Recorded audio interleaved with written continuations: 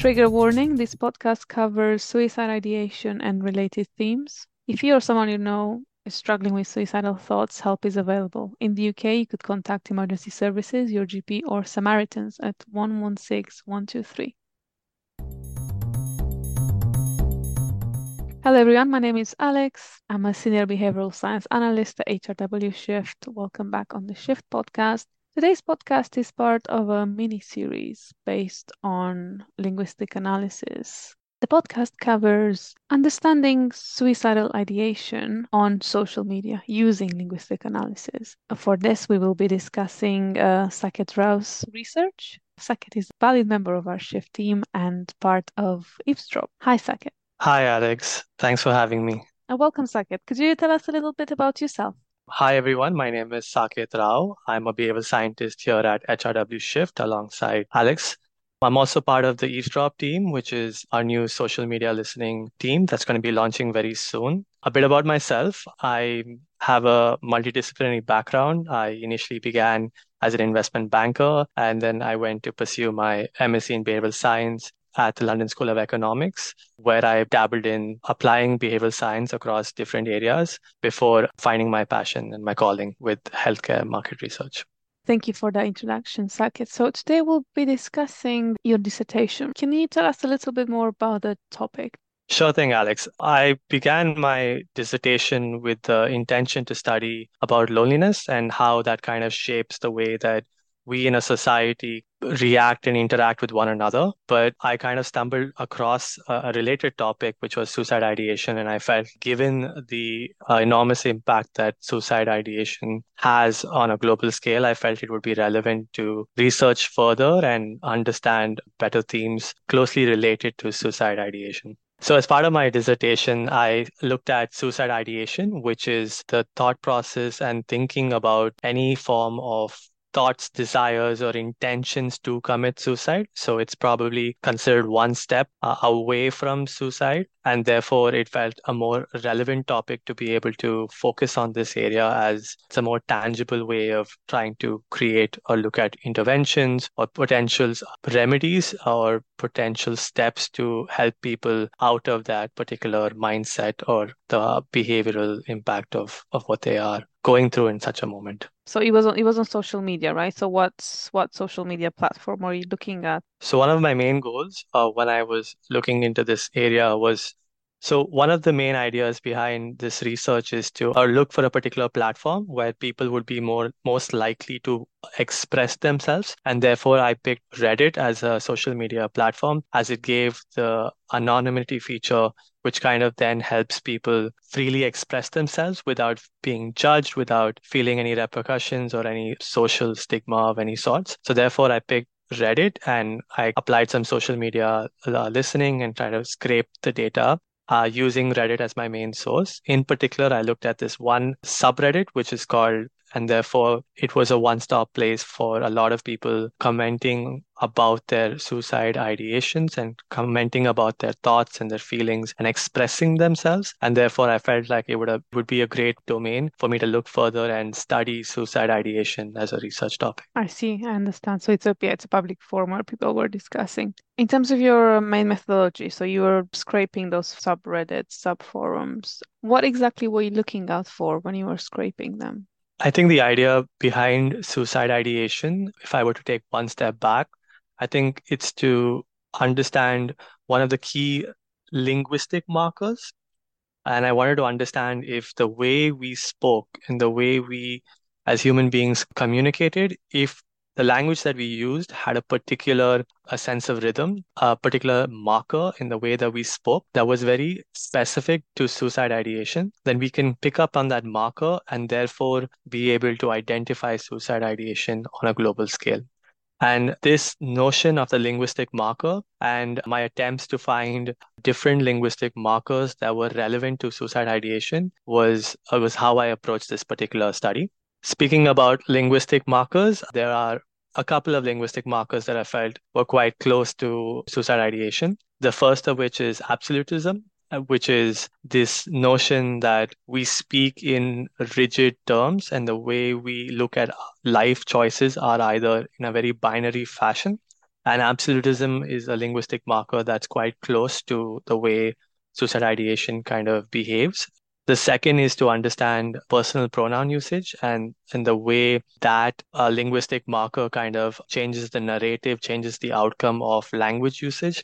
Individuals who are facing suicide ideation, are they more likely to refer to themselves differently? And is that I versus we type of personal pronouns, the first person versus third person? And what is that impact of that? Other variables that I considered or other linguistic markers were elements like lifestyle, motive, and time orientation. So just trying to understand if there have been excessive mentions in language usage revolving around lifestyle, the way that their life has been going, difficulties in their current situation, or in terms of motive, if motive can kind of referring to their ability or their drive to do a particular action, and that kind of would be able to tell its own story. And the third, the last one in this category, being time orientation, are they likely to speak more in a future tense or a past tense? In the cases of suicide ideation where they're not able to look at a concrete future, how impactful would it be to study time orientation as a linguistic marker was kind of my thought process. Oh, this is very interesting. And I can see how you need to look at few markers to figure out the structure of the language, what it means. I'd be interested to hear more about absolutism, how you look for it.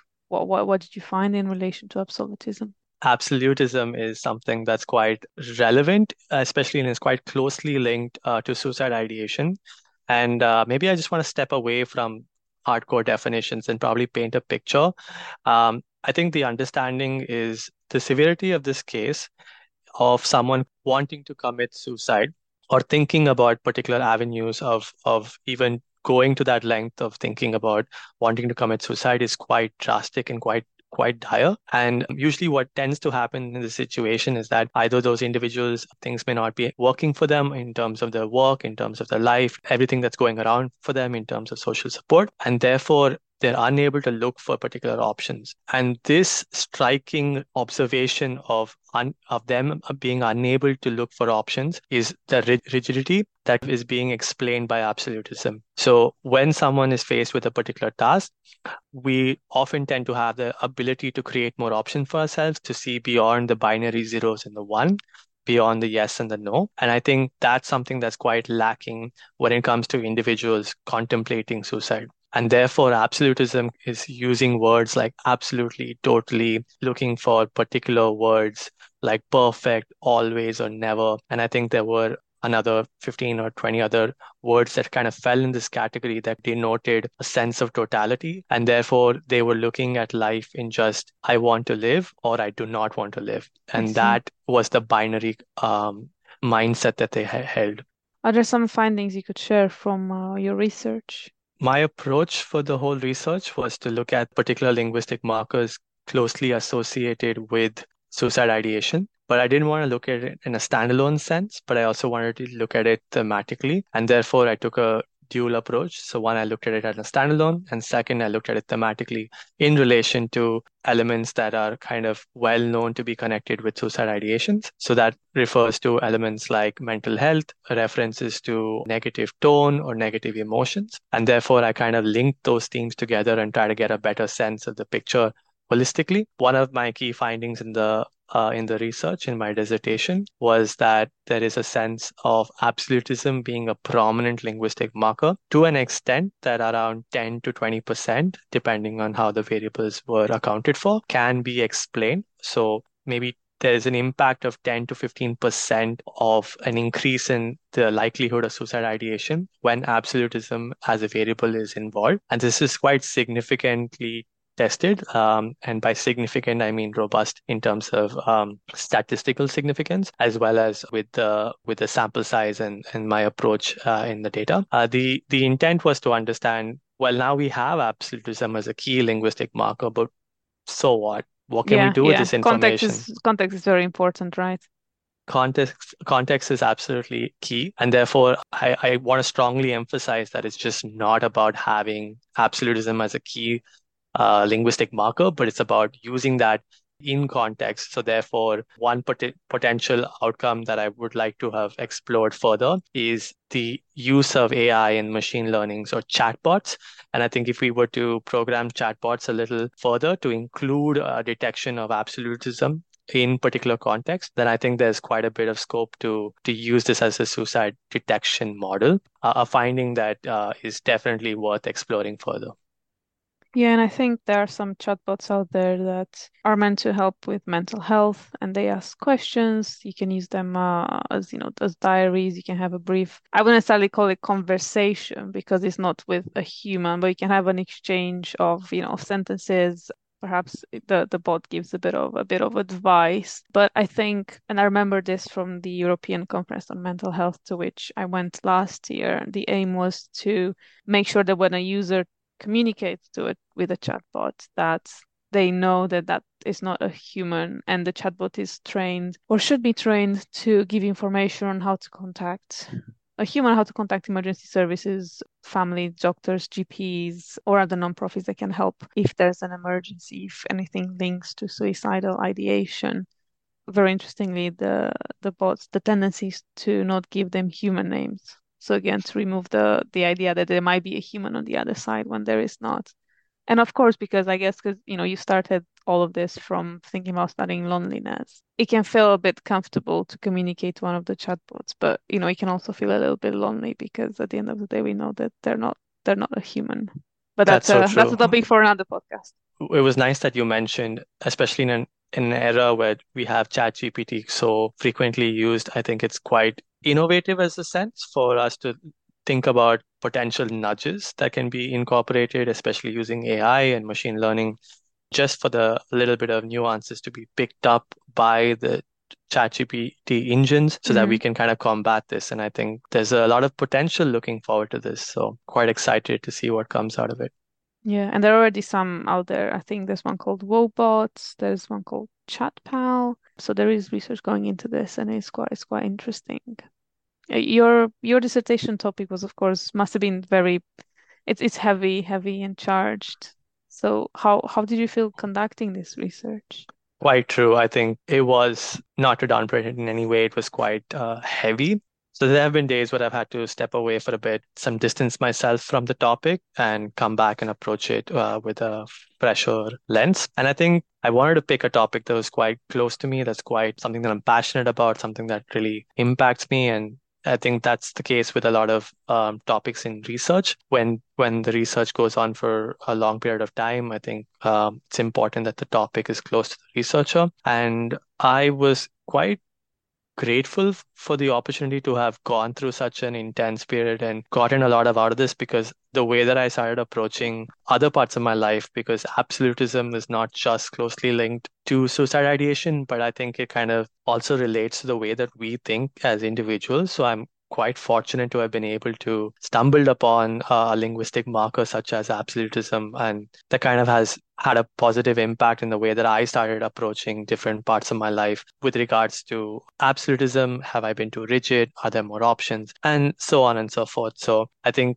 yes, it was a very heavy and charged topic, but I think it was a very relevant, especially in a day and age right after the pandemic, just to be able to research something like that and have potential of the impact and how some of the intervention. I felt like there was a bit of purpose in the way that the research kind of evolved. Thank you for sharing this, Saket. I often think of absolutism in daily life. Maybe not like you said, with being too rigid when it comes to finding solutions for a problem or giving options, but also when it comes to saying things like how we say sometimes, "Oh, today's the worst day ever." Things like that, which I wouldn't really say because I stop and think, well, is it really the worst day ever? No, not really. It's just a not so optimal day, maybe.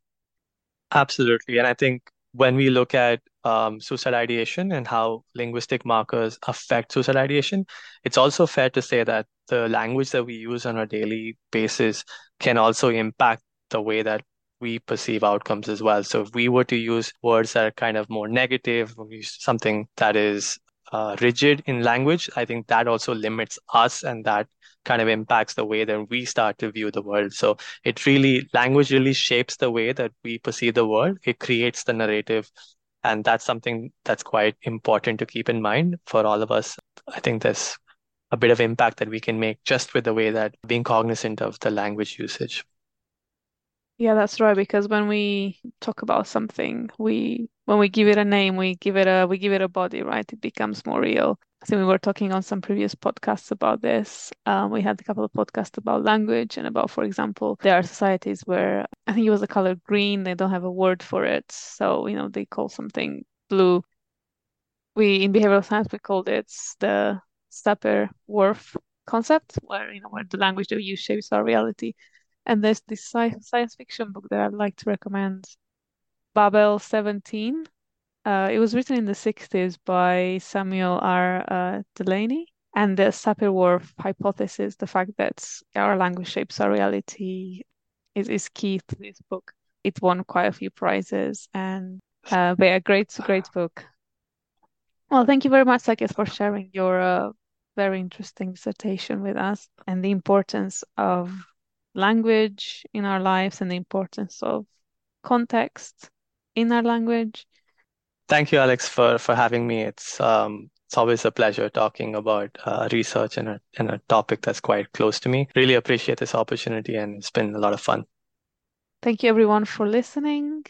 I hope we have given you something to think about with today's podcast and to maybe think about the language that we use, the context that the language is used in, and of course to take care of our mental health whenever we can. If you'd like to learn more about HRW's social media listening and linguistic analysis offers, please get in touch with us at shift@hrwhealthcare.com.